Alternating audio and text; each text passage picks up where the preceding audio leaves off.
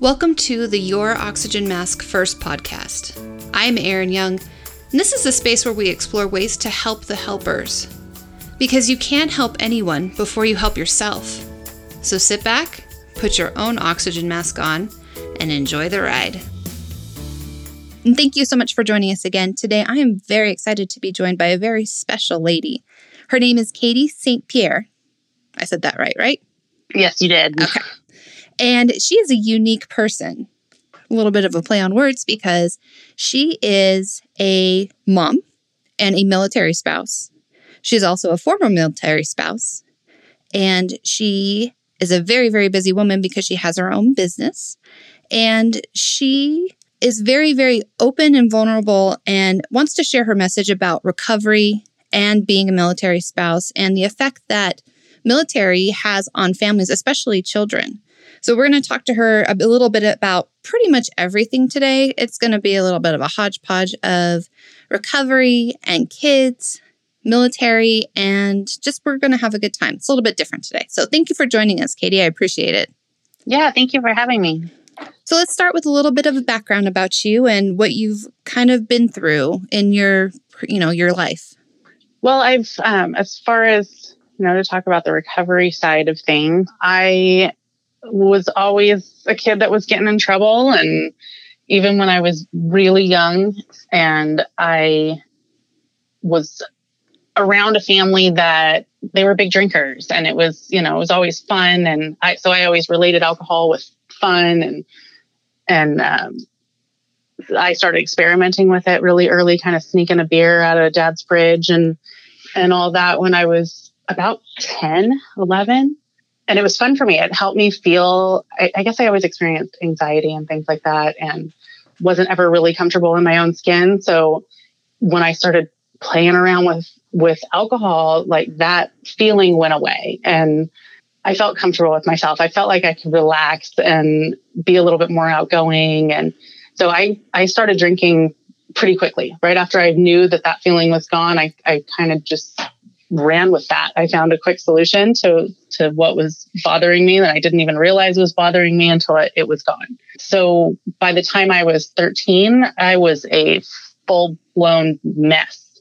I was doing all kinds of drugs and drinking. It was a daily use. It was messing up everything. And by the time my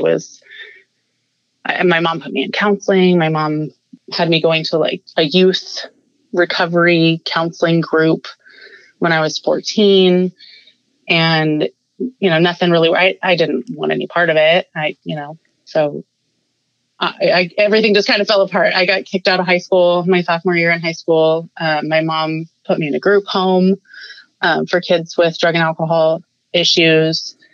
And from there, she picked me up and put me in a foster home. So things went straight downhill real fast for me as a teenager with the drug and alcohol use. And it just, progressively got worse and worse and worse and worse. And I went to rehab at 22, like the 30-day the whole thing. But I didn't want to be there then either. It was more just to get everybody off my back, and it didn't work because I didn't put anything into it and just went right back out and started drinking again. But I kind of convinced myself that as long as I wasn't using drugs, everything would be fine and I could drink like a classy lady, and I couldn't.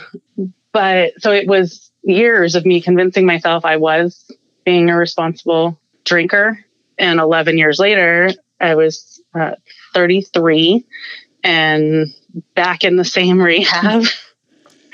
But it was a completely different mindset at that point. When I was 22 and I went to rehab, it was like my bills weren't paid. My house was a disaster. I would throw my dishes away before I washed them. There was like an iron burn on my carpet from knocking it over. My shower door was cracked from kind of falling into it. Everything around me was a disaster. And everybody could see that I was a disaster at 22.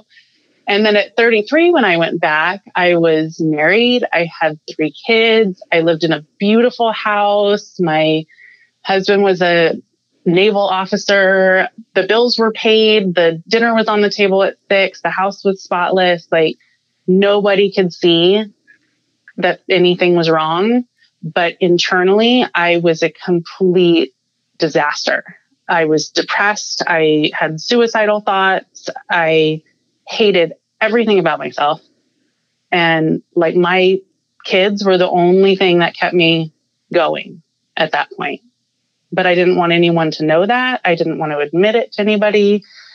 I tried to cut back on my drinking, and it wasn't working. And then I was terrified to tell anybody that, because I was afraid that as soon as I admit that I'm having a hard time, then I have a problem, and that scared the hell out of me. So I didn't want to admit it. So I just kept going the way that I was going and getting more and more miserable. And, it was a terrible way to live. And my family actually put together an intervention and hired a woman to come to our house and tell me I needed to go to rehab. So it got to the point right at the end where I was just, my husband at the time had been stationed in Bahrain for a year and was away for a school for a couple of months before that. So he had been gone for 14 months. I was 6 months pregnant when he left. So I had a baby by myself, and she was almost a year old by the time he came back. And then when he got back, that's when he noticed that I was kind of a mess and not happy and that things weren't right. And so, even with intervention, I fought it, and like, I was screaming at everybody. I was so mad and did not want to go, and just pitched a fit about the whole thing. I told him I was going to divorce him if he made me stay in rehab. And he was like, well, go ahead then. Wow. So, but I sat there in detox, and I fought it and fought it and fought it. I literally beat up my detox bedroom. I broke the bed. I threw everything in there. I was so mad that they were making me stay there.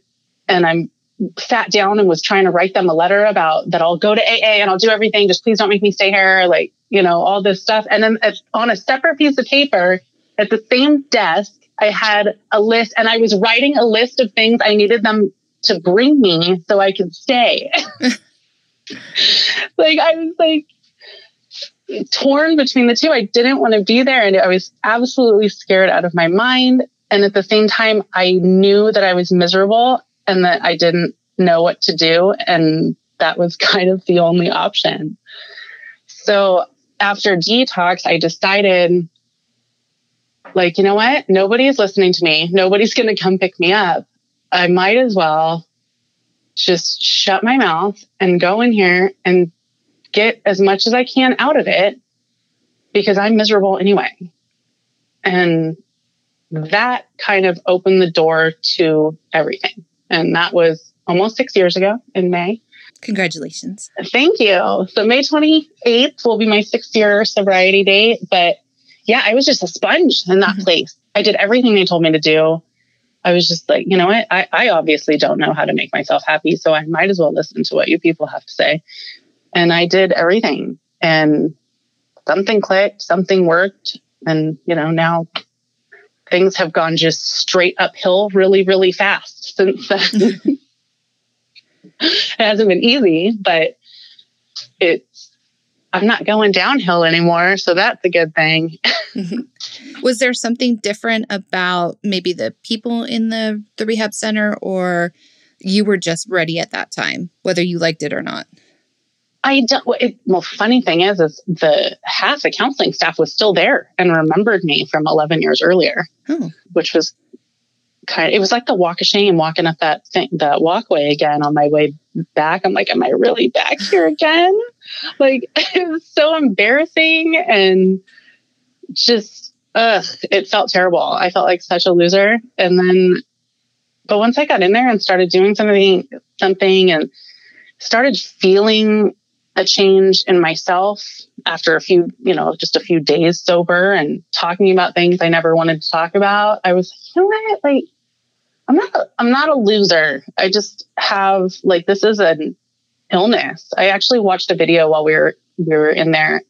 I can never remember the name of it. It's about, it's about the way that alcoholism affects the brain, and really talks about the chemistry of it and how it's not a matter of willpower, that it's an illness and it's a treatable illness, but it's an illness and you have to think about it that way. You're not going to find out you have diabetes and then just decide you're not going to take the medicine that's going to make you better.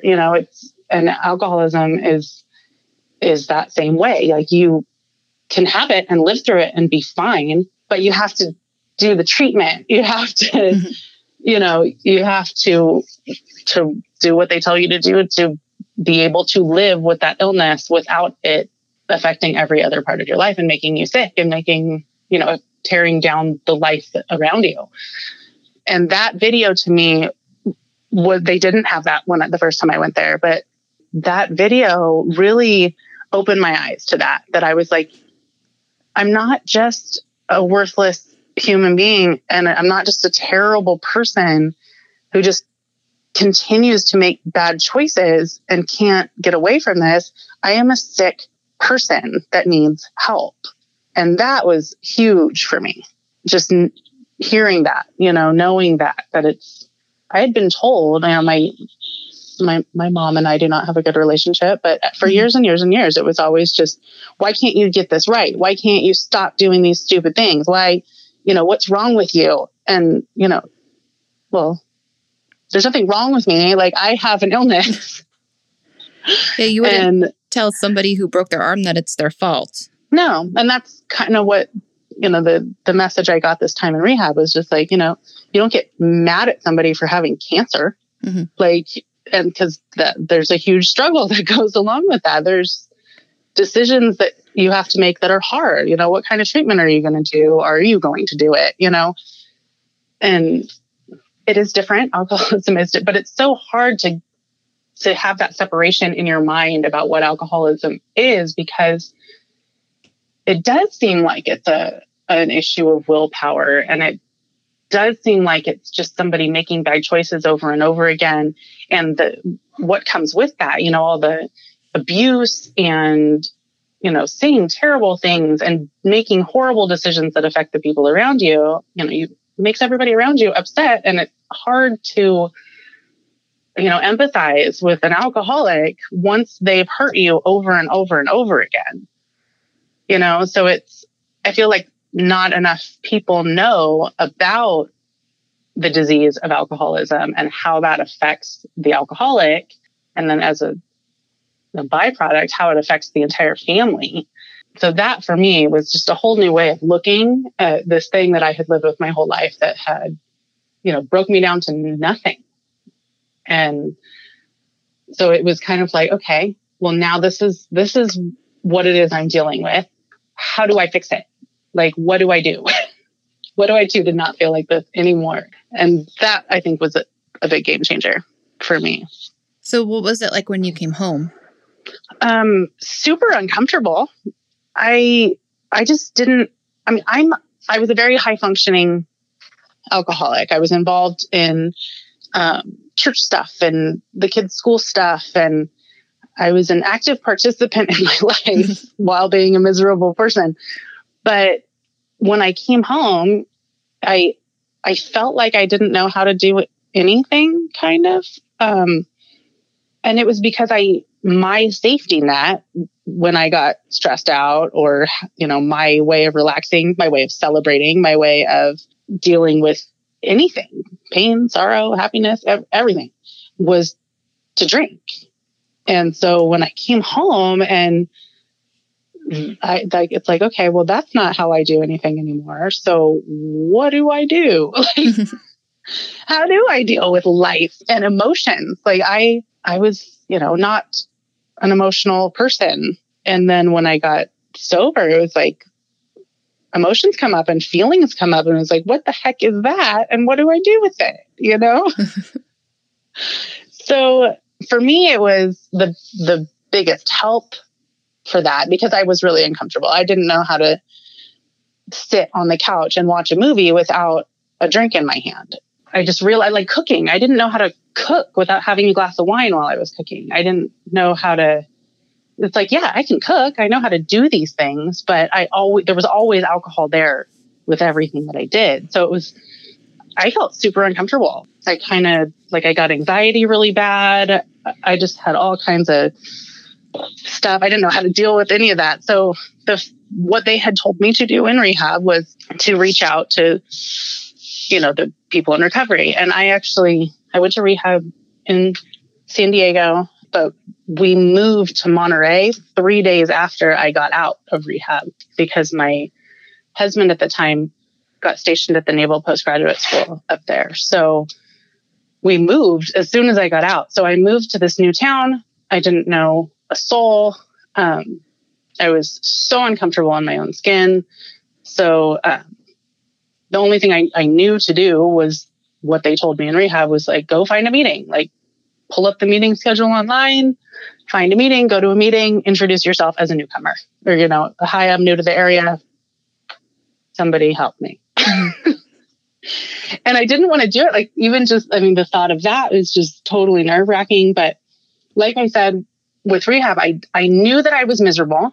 I knew that what I was doing was not working. And as much as I hated doing what other people suggested, and as much as I had anxiety about thinking about speaking up or raising my hand in a group of people, like I did it anyway because the bottom line was that I was willing to do anything that I needed to do to not feel the way that I felt the day that I walked into rehab. So I did that. I went to a meeting, and the first meeting I went to in Monterey, I didn't like it. It was terrible. Some homeless guy came walking in and started screaming. I was like, what is going on? And where am I? I'm in the wrong place. But, instead of giving up, I was like, okay, well, that didn't work, but I still don't know what to do. So I'll go to a different meeting. And I did that. A guy that was at that first meeting recognized me and came up to me and said, hey, I saw you at that meeting yesterday. And that's normally not like that. Like, that's a terrible first experience.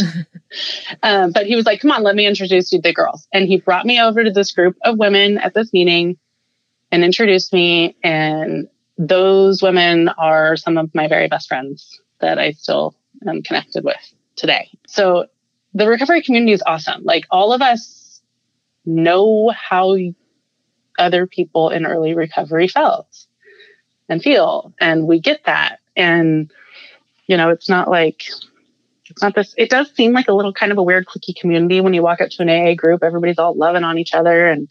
But they're there because this thing worked for them and they were you at one point, so they just scooped me up. And I don't know what I would have done in my first year if they hadn't just, the other people at the meetings hadn't grabbed onto me, and they would come and pick me up and go to meetings. I literally was given a commitment to walk people from a rehab home that was near one of the meetings. During a meeting, one of my friends was like, so I accepted a new position, a new, commitment position in the meeting.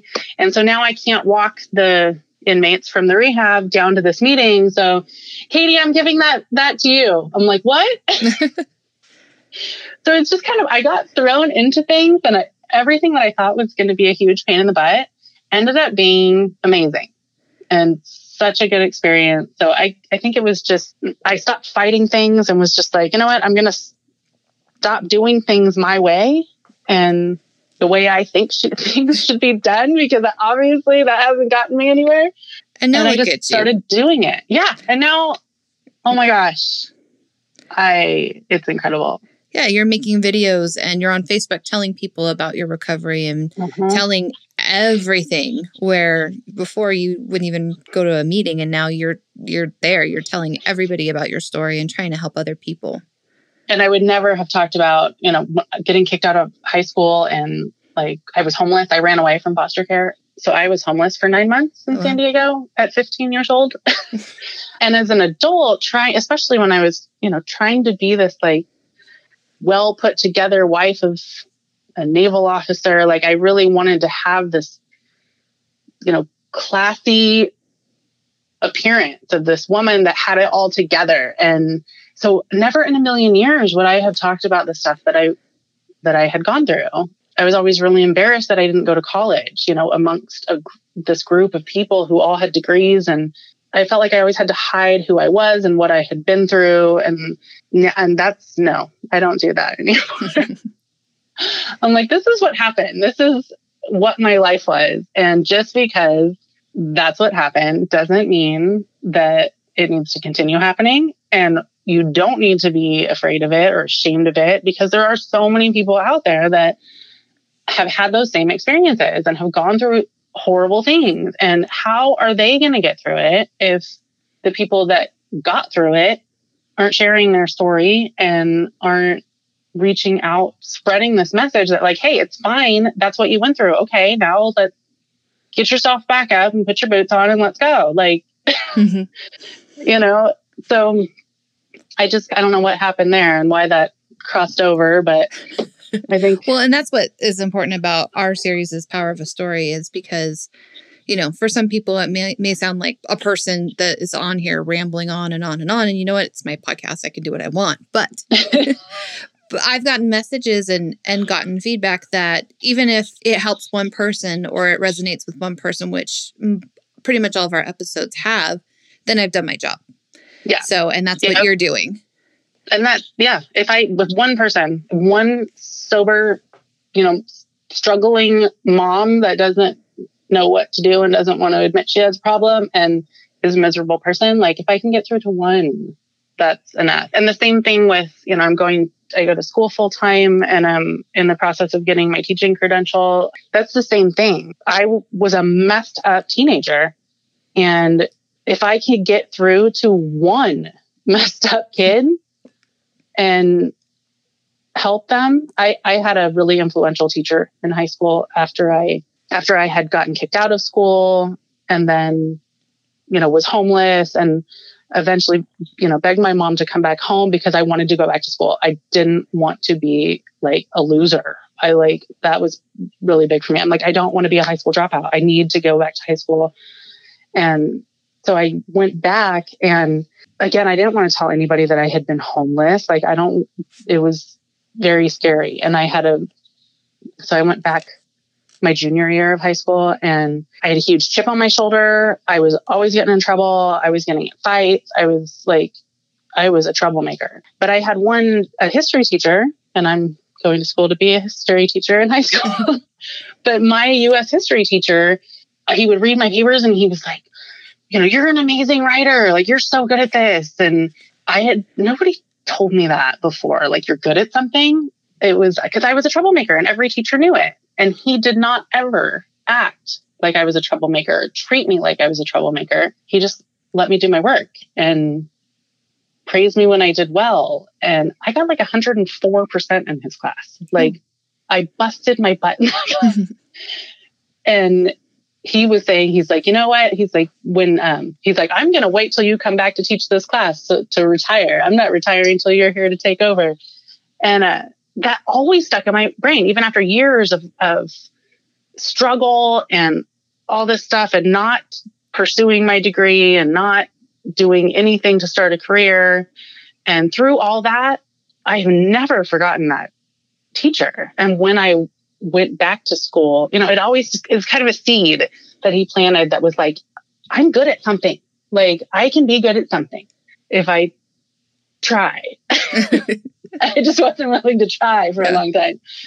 But when I went back to school and when I went to Mesa College in San Diego and got my AA there. And when I was getting close to graduation, I actually contacted him and met with him. We went and had lunch together 20 years after my high school graduation and was like, what do I do? Like, I want to be a high school teacher when I grow up. How do I do that?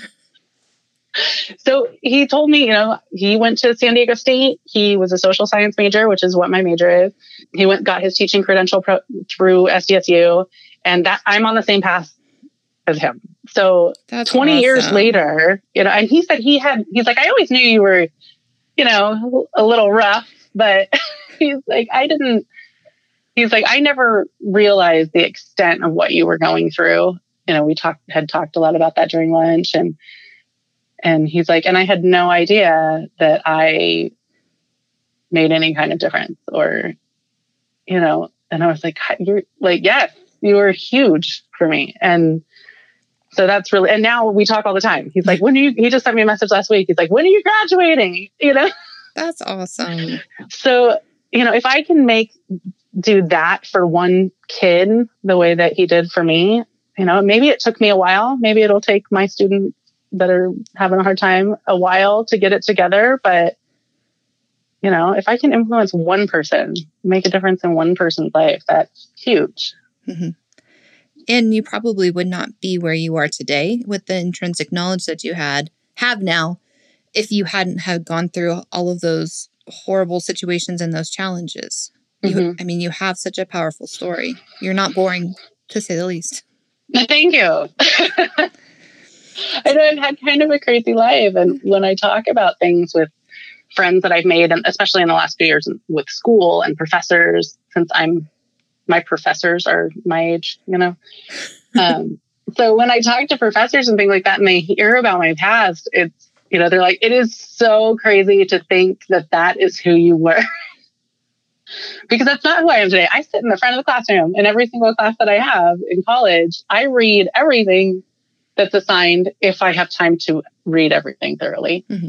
I don't always get to everything, but I work my butt off. I have a 3.99. I have all A's in college and 1 A-. That's the only reason I have a 3.99 and not a 4.0. And I just found out last week that I've been chosen as the outstanding graduate for my major, and I'm going to be on the stage at commencement at SDSU. Wow, that's incredible. So it's crazy. I mean, it's crazy. Every time something like that happens, I'm like, how the heck did that happen? I was the kid that was completely loaded, that wouldn't take my sunglasses off in class, and half the time I was walking around barefoot, in high school. Wow. I was not the person you would picture up on the stage at college commencement. So, I'm proof that it doesn't matter where you were, and it doesn't matter how hard things have been and how horrible your situation is, or, what you have been a victim of. Because I have been a victim of it all: physical abuse, sexual abuse, emotional abuse. It doesn't matter. It matters. It does matter because it makes you who you are, but that doesn't have to keep you from succeeding in life. And I wouldn't have known that, when I was down in the dumps and not going through everything that I went through. There is no way that I would have believed ever in a million years that I would be graduating from college, let alone doing well in college. So it's been a crazy ride. It's weird to look back. Well, congratulations on all your accomplishments. And thank you. I know that everybody is super proud of you. So let's talk a little bit about the effect of the military and being a military family. And how does that work with addiction, and what effect does it have on kids? Well, as far as my previous marriage because I was still drinking then, him being gone, and he was gone a lot.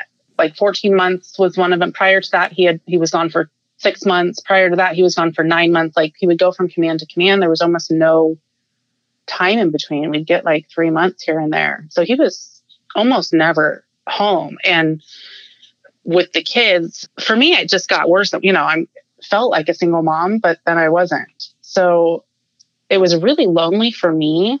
And then I obviously had a drinking issue. So I was going through that. And then the kids are dealing with him being gone and me dealing with him being gone in the way that I was. So of course it was hard on me, and everybody asked me how did you do it? And well, I didn't. I got drunk the whole time.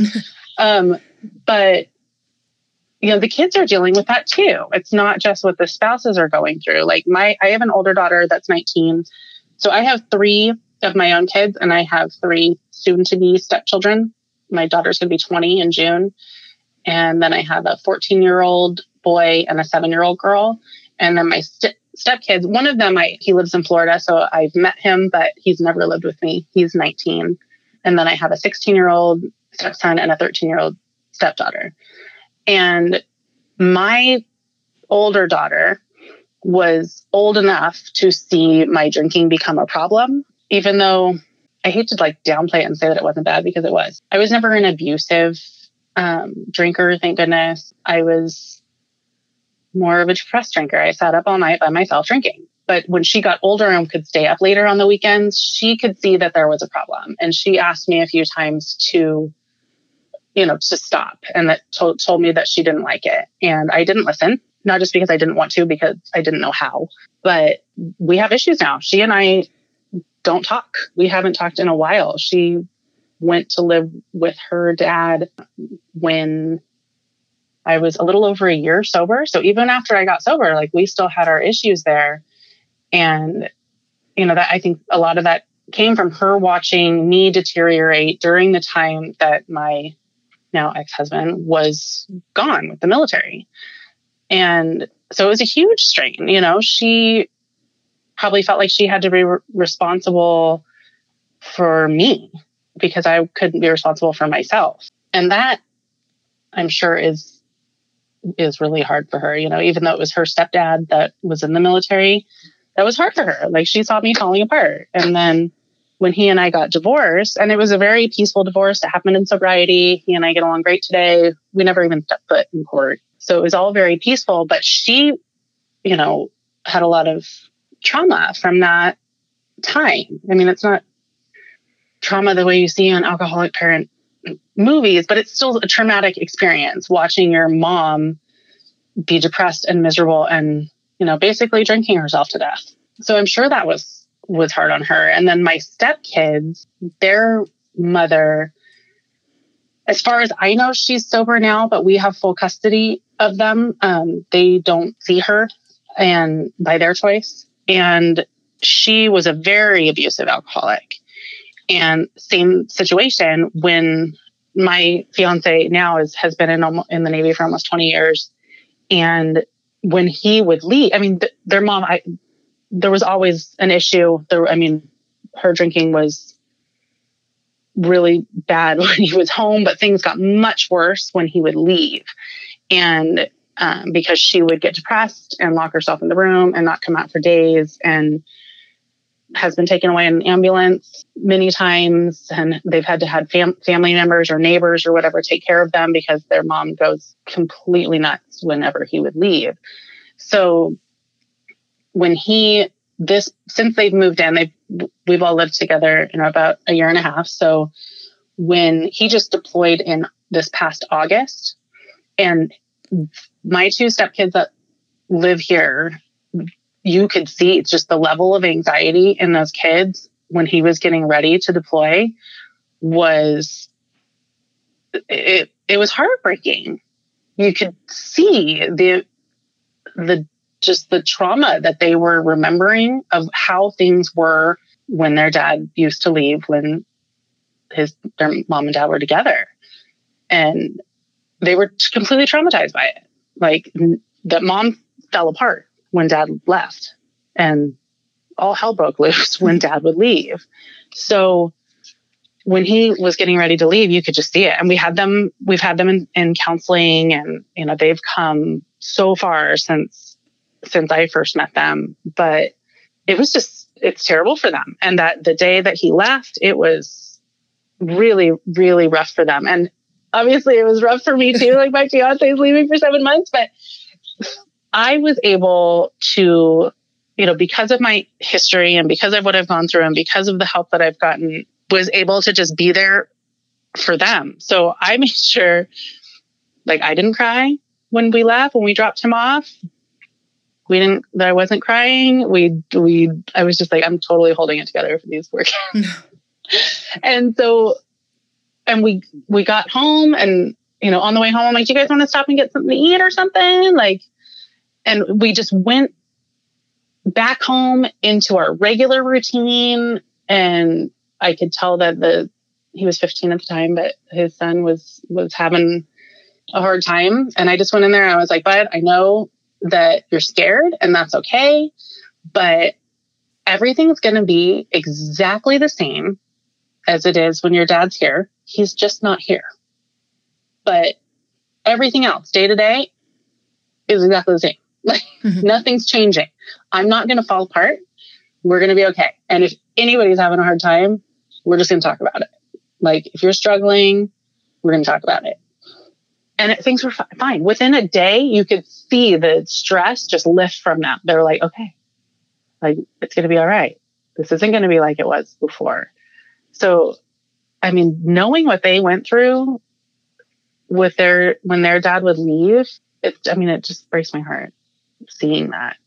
But so many, and they've talked about that so many other kids that they know that they've bonded with are kids that kind of fall apart when their military parent leaves because the other parent struggles so much. And, I think a lot of the times people think about, oh, this poor mom has to deal with everything by themselves and their spouse is gone for months at a time. But those kids are going through it too. Mm-hmm. And, you think, well, kids are being kids and they're having fun and they come home and they eat everything in your fridge and they go to their sports. But that they go through it. And when there's one parent that's dealing with emotional issues around what, a deployment or whatever, those kids are going to feel it. They're resilient little things, but they know what's going on. Like they're not dumb. Mm-hmm. They can see when your parents, you see your mom hurting, like they know that. And my daughter saw it and tried to help, and because she saw that alcohol was my solution and tried to ask me to stop, and I didn't listen. And I've told her that. She doesn't respond to me, but I've told her that. I'm like, I'm sorry that I didn't listen. I'm sorry that I didn't do something to fix it at that point, but I didn't know how, So it's definitely a huge issue for kids, deployments or parents that experience military parents that experience trauma and come home and are dealing with PTSD and things like that. And, that's obviously it's going to have an effect on the kids that are involved. Parents that are dealing with emotional issues and mental health stuff, that is going to affect your kid. But it's up to you as to how that's going to affect your kids. Are you going to just ignore the elephant in the room, or are you going to try and come together as a family and work on this issue that is a family issue? It might be one person that's dealing with alcoholism or mental health issues or whatever, but it's affecting everybody else in the family. Like alcoholism is a family disease. PTSD is a family disease. It affects everybody around you, So you have to heal the family. You can't just heal the individual. The individual needs the most work, but everyone around them needs help to understand what that person's going through, to be able to work through the issues that they have around, that person's issues. It's just so much bigger, None of us just walk through life without affecting everybody else. Like we all affect everyone else around us, and without sounding like, not everybody's codependent, but if you live with somebody that's dealing with some major issues, there's going to be residual effects there. There's going to be ripples, and they can be big, giant waves that'll drown everybody if they're big enough, So yeah, I think the kids are a huge part. And I've seen that and understood that. I've actually understood more about what my daughter went through, who doesn't even talk to me at this point, by seeing what my stepkids are going through. Mm-hmm. And I'm sure at some point as she gets older and she understands a little bit more, the forgiveness will set in, because she's going to have to forgive you before she can live a full life herself. Right. And it's so hard. It's so hard sitting back. I mean, she's doing great. She's going to college and all of that. But there's, at this point, she's a grown up. Like I send her messages and tell her I love her and tell her we miss her and send her pictures of her brother and sister. But that's as much as I can do. And every now and then I have a little bit of a pity party about it and I miss her to death. But, I just have to be patient and sit and wait. And that, I can't take back anything that happened. I can't change the past. I just have to, the best way to show someone you're sorry is to stop doing what you did to hurt them and not go back to those old ways. Just show them through your new life that you have chosen to live differently. And, that's all I can do. You have 6 years of demonstrating that you have changed your ways, and you're doing so much in your personal life too, to help other people and to kind of bring forth this message that you can't change what you did, but you can help others either prevent any further hurt or, get some help.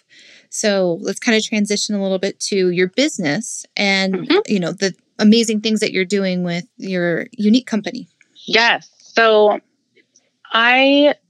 going to school full time, I am like living on student loans and financial aid and all of that while I'm going to school, because it's really important to me because of my past that I'm present for my kids. And I get that some people have to work while they're going to college. I decided to take out a ridiculous amount of money in loans instead and work later and pay it back, because I want to go. I have never missed one of kids' sporting events. Like, I want to be there. I want to be there for everything. I want to be active in their lives.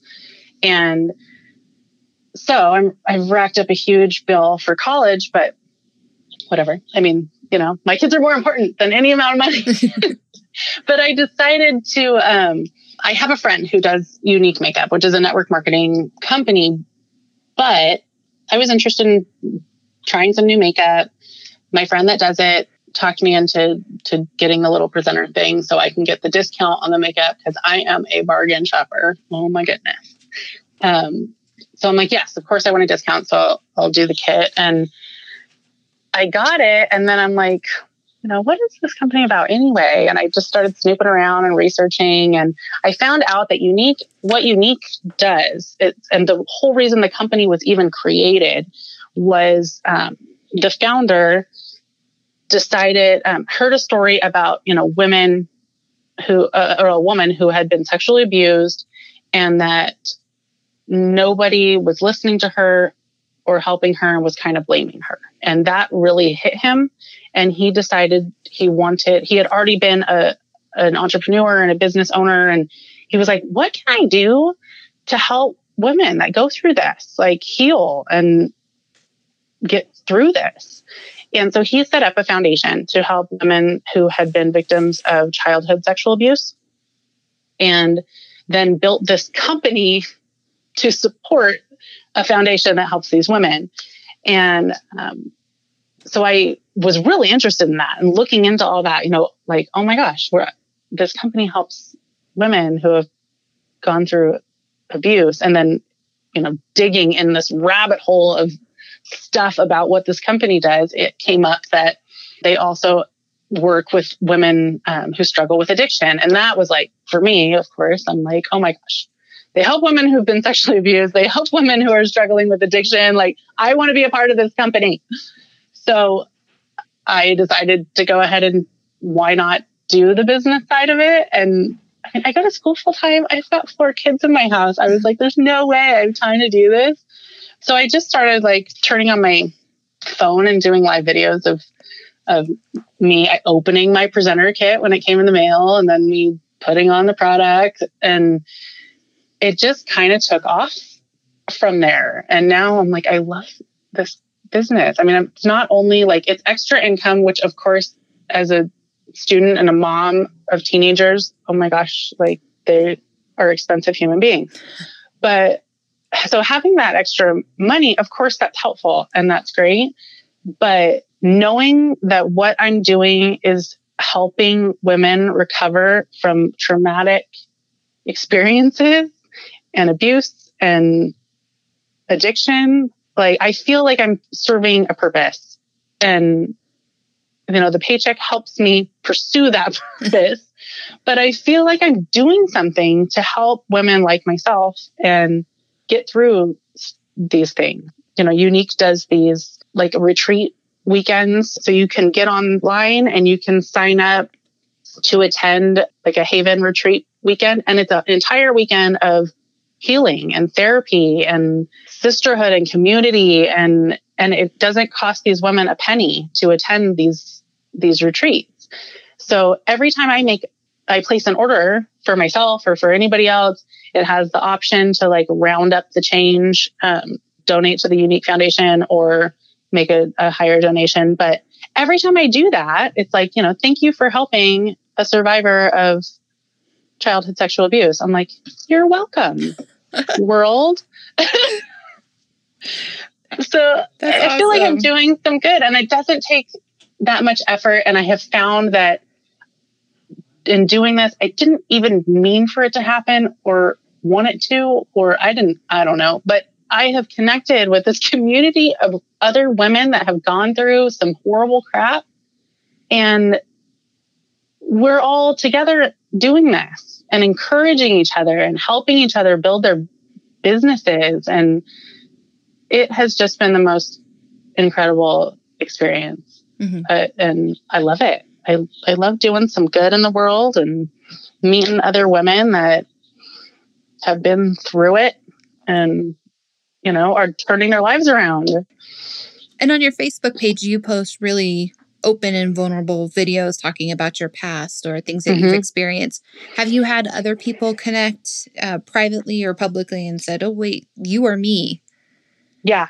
Yeah. Well, I just recently started like a business page for the Younique stuff. And I do have my personal page, but for years on my personal page, since I got sober, since I hit about a year sober, I was really nervous about posting anything about my sobriety. I didn't want people to judge me. And more importantly, I didn't want people to judge my kids. I was afraid that if I posted stuff about being in recovery and, having a history of addiction and stuff like that, I was afraid that other people wouldn't want their kids to play with my kids because they wouldn't want their kid to be at my house. And that was scary for me. And then it turned out the more people I met and the more people that I would become comfortable with and talk about my story, they're like, that's incredible, that you've been through this. And it turned out that people were more inspired than judgy. So then I started being really open about it, posting like my sobriety birthday tokens and things like that. And I've had a ton of people reach out that either they are struggling or they have a family member who's struggling. So many people. And so now I'm very open about it because of the number of people that have reached out just because like, hey, it's my 1 year sober birthday or my 2 year sober birthday. And I'll get a private message. It's like, hey, I'm kind of thinking that I might have a problem. And I was like, oh my God, like, okay, if I just post my life on here and that hits somebody else and makes them feel like they have an outlet or somebody they can reach out to, like, I'll post all kinds of stuff. Like, what do you want to know? So yeah, it's been big. And then I don't know what happened on my Instagram, my business Instagram. A couple of people in recovery who I don't know liked my business Instagram. And now I have a lot of followers that are in recovery and women that have reached out. So now when I post pictures, like I'll hashtag, sober woman, sober life, things like that. And because that is a community that I, connect with on a very personal level. And a lot of women, especially like in somewhat early recovery, but are trying to rebuild their lives. Divorce is, very common among people in recovery. I mean, it's common in the world today in general, but women in recovery, there's a lot of divorces that go with that. And trying to, especially if you've been like a stay-at-home mom for years and you get divorced and, how are you going to take care of yourself and your family if you haven't worked in years and years? And what are you going to do? And that's terrifying. So within that community of people reaching out can not only benefit from my story and maybe be inspired to go back to school or even ask for help. Like, hey, I would love to go back to school. What do I do? Where do I start? I am more than happy to put you in the right direction for that. But then also it's like, how am I going to support my family? Well, through the Younique stuff, like I can present you with an opportunity that could help you. maybe it's not for you, but maybe it is. And you grow a business and you become successful and you're working from home doing this. So you can go back to school at the same time. Oh my gosh, life-changing experience. Like, so yeah, I mean, there's so many opportunities and it's not as hard as everybody thinks. Like going back to school sounds terrifying. I seriously thought I was going to throw up my first day driving around looking for parking and walking to my first class. I thought I was going to throw up. I was so nervous. I was so scared. It was awful. I was half an hour late to my first class because I couldn't find parking. I didn't know how crowded it would be. It was terrifying. Oh my gosh. Oh, I can imagine. That's why I go to school online. So I don't have to people online. Yeah. It was terrifying. And then I walk in and my first teacher is younger than me. I'm like, oh, great. Oh, perfect. But no, now she and I are still friends on Facebook. Like, okay. So you have all these people championing for you. Yes. Yeah. Yeah. So our time is kind of running to a close. Is there any type of closing thoughts or anything we didn't talk about or message that you want to really emphasize before we leave? I don't think so. I just think the biggest thing is that, you know, it's recovering from any kind of trauma. It doesn't have to be addiction. You know, it's scary taking that first step and admitting that you might need help or that you're really unhappy. I mean, admitting that you don't like your life and that you're miserable in a life that you have, that's really, really scary. So my biggest thing is just to, you know, reach out to someone, get on social media. Thank goodness for social media. Get on social media, #SoberWomen, and reach out to somebody on there. You know, reach out, ask for help. Like, it's not that scary. And once you do it, you're like, oh, that wasn't so bad. And then you're on the path to a life-changing experience. So if someone wanted your mentorship or guidance or wanted to check out your unique company or just wanted to check you out in general because you're kind of a cool chick, how do we get a hold of you? Where do we find you? On Facebook and Instagram, I am Strong is Beautiful 619. So you can, if you search in either of those social media platforms and you search at Strong is Beautiful 619, you will find me. I am up there. Awesome. And people are welcome to reach out to you, obviously. Yeah, absolutely. Absolutely. Shoot me a message on there. I am more than willing to help or share or whatever. Help you start a business, help you get back to school, or just talk, whatever. Well, thank you so much, Katie, for joining us. I really appreciate how open and honest and just how much information that you gave us in such a short amount of time. Yeah, I'm so happy to be able to talk to you. I'm really happy that I've had this experience. This is really cool. So check out Katie on social media, and I'll also post links to be able to quick link to her in case you don't want to type it out and just click. So thank you, Katie. Perfect. Thank you so much, Erin. Thank you so much for taking the time to listen today. And I hope that you found something that really resonates with you. I can't wait to share even more. So please subscribe to the podcast, and you can find links to our resources in the description and at youroxygenmaskfirst.com.